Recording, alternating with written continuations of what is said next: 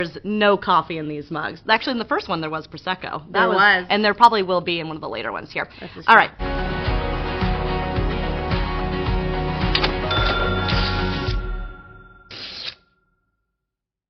Welcome, everybody, to the next episode of The Shred, brought to you today in conjunction with our sponsor, New Access. Thank you, New Access. The Shred, we are here to tear GovCon a new one. I'm your host, Lisa Shea Munt. I'm Amber Hart. And we are the Pulse of GovCon. And today's episode is all about how to shred a solicitation. We are going to talk through 4 different points about how you, the government contractor, can better shred federal solicitation. Point number 1. When you are shredding a federal solicitation, always start by outlining to L. And this drives us absolutely crazy. The government gives you instructions for a reason. Amber, what are instructions? I'm not sure. I don't follow them. They tell you what to do. It doesn't matter if you're doing a proposal or taking a test or anything. Following instructions are critical. And when you think of this as a paint by numbers exercise, right? The L, or the instructions, is the picture that you buy to start painting in with all the little numbers in them. So think of that as your L. So people will come to us and say, well, Amber, should we outline by C? Because that's the statement of work. And what would you say to that, Amber? I would say no. You'd say absolutely not. You should not. Don't do it. No. If somebody tells you what to do and they're going to evaluate you on following the instructions, why go against it? It's just, I know that people take the time and say, well, this is about the contract, this is a statement of work, I want to write This is what we're doing. This is what we are doing. You hear that Doesn't all the time. Doesn't the government want to know about what we're doing? No. Sometimes they don't. They don't. So always, always, always structure your outline to L, because they're going to say in a solicitation, in this proposal response, for these volumes, we want you to separate it by these subcomponents, and then we want you to discuss these elements and these requirements in it. So always, always, always start with L. And if you're painting by numbers, do you want an ugly picture? Would you automatically just go in there and be like, you know what? I'm not going to go with those colors. No.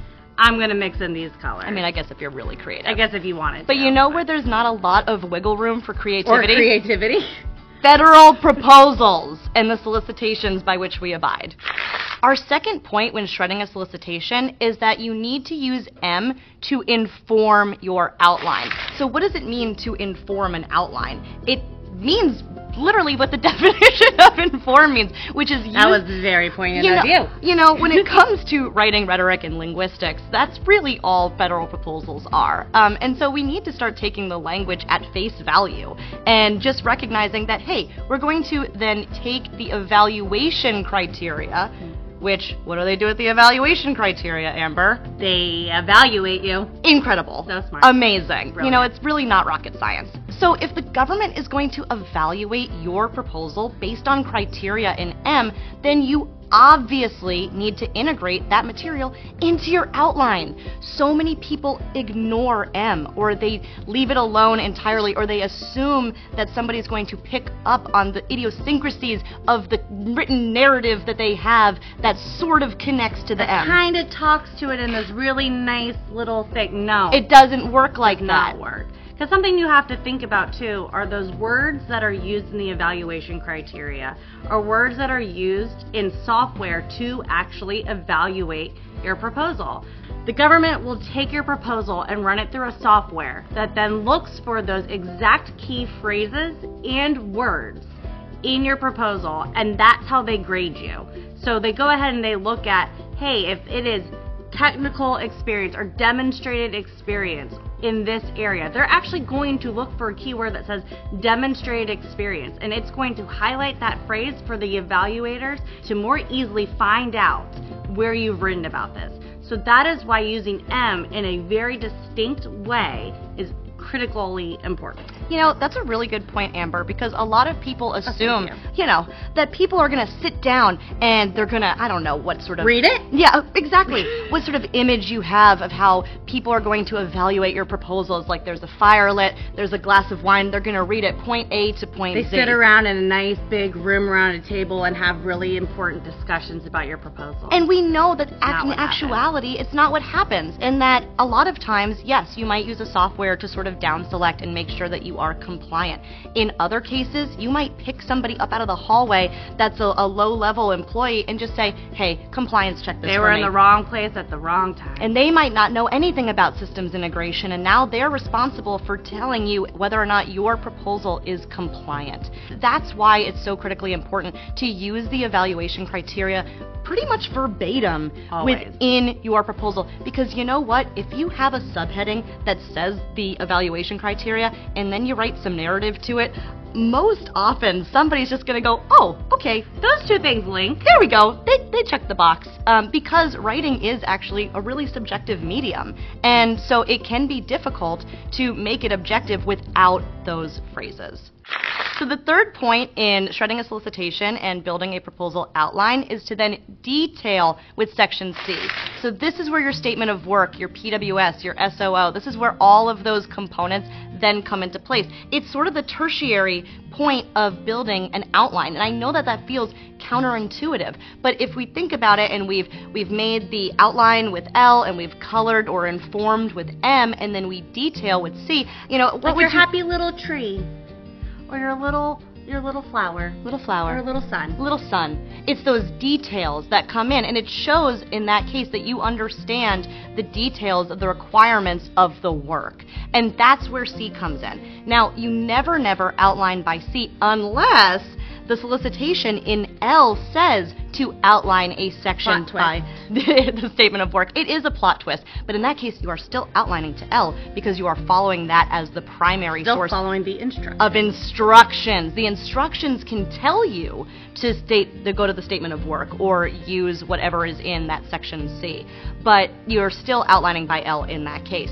Now, I've worked on proposals, and I know you have too, where we've never talked about the statement of work. Never. Never. It seems crazy to think that not in one time are you going to be talking about what you're actually doing, but sometimes that happens, and that's a conversation for another day on why that happens, and maybe the problems with that, but we're not here to talk about that. No, but it's something that happens every day. Absolutely. And because sometimes the evaluation criteria is more for that program management. Mm-hmm. Sometimes it's more about past performance, your capabilities, and not so much how you're going to do the work. And now this is very specific based on the type of requirements in a proposal, right? If you're doing something really IT heavy, typically they'll ask you how you're going to do it. But if you're doing something on more of that like administrative front. Yeah. Then or maybe even janitorial, where it's a little bit more self-explanatory. Sometimes that stuff isn't required, where it's more management heavy.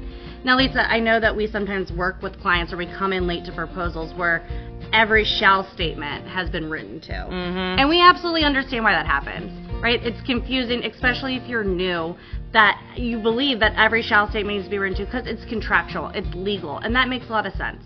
But what we always like to tell people is you take that to help infer it through your proposal. You help with that, knowing that the legal context behind that. The government also understands that a lot of the things that you're responding to is in agreement with what is being put there, unless you submit an alternative proposal, which again is a topic for another day. But also understanding that people get freaked out about compliance. Absolutely. I mean, can you imagine if something came back non-compliant because you didn't address a shall statement? It would die. I get the fear behind it. And so there's different creative ways to make sure that you cover all of those elements without necessarily just directly responding to each C statement. Absolutely. The last and final point when it comes to shredding a solicitation and putting together the written outline for your proposal, and if there is one thing that we want you, industry, to take away from this today. Please listen to this. Listen to this. You. I'm talking to you over there because I know that you've said this in a meeting before, and I'm here to call you out. Quit worrying about the flow. The flow. Please stop writing novels. The magical flow Please of stop proposals. writing novels. This drives me up a freaking wall with this idea of I need it to flow. You don't. They just want the answer. They just want the answer. Answer the prompts.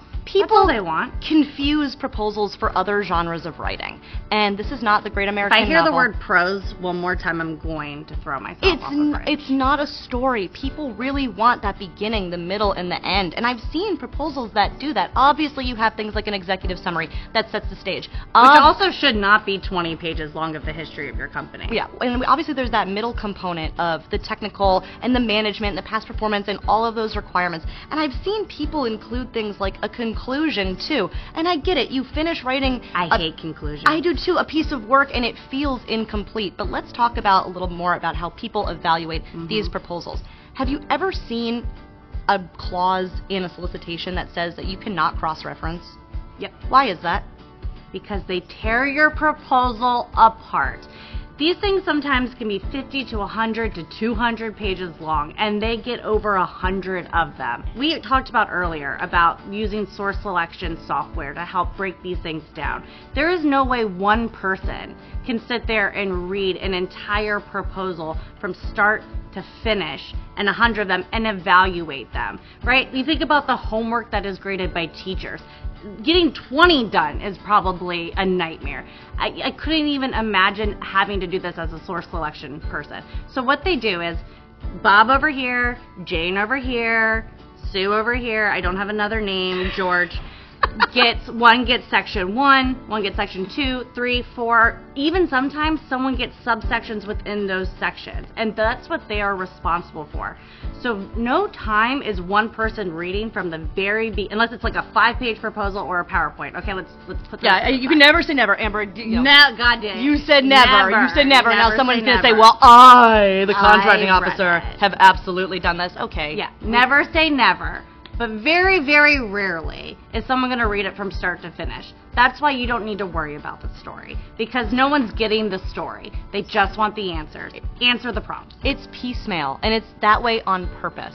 So this idea of needing it to flow in terms of all of the sections, no, they're disparate sections for a reason. There's a reason there's different volumes. There's a reason there's different subcomponents. That's why they set it up that way. Now look, what I'm not saying is don't make your response flow within those sections. We're still writing here, people. Somebody still needs to be able to understand what it is that you're putting together. You need things like transition statements. You need to be able to go from one thought to the next within your sections. You can reference up to sections if cross-referencing is allowed. Cross-referencing typically is about doing it from volume to volume.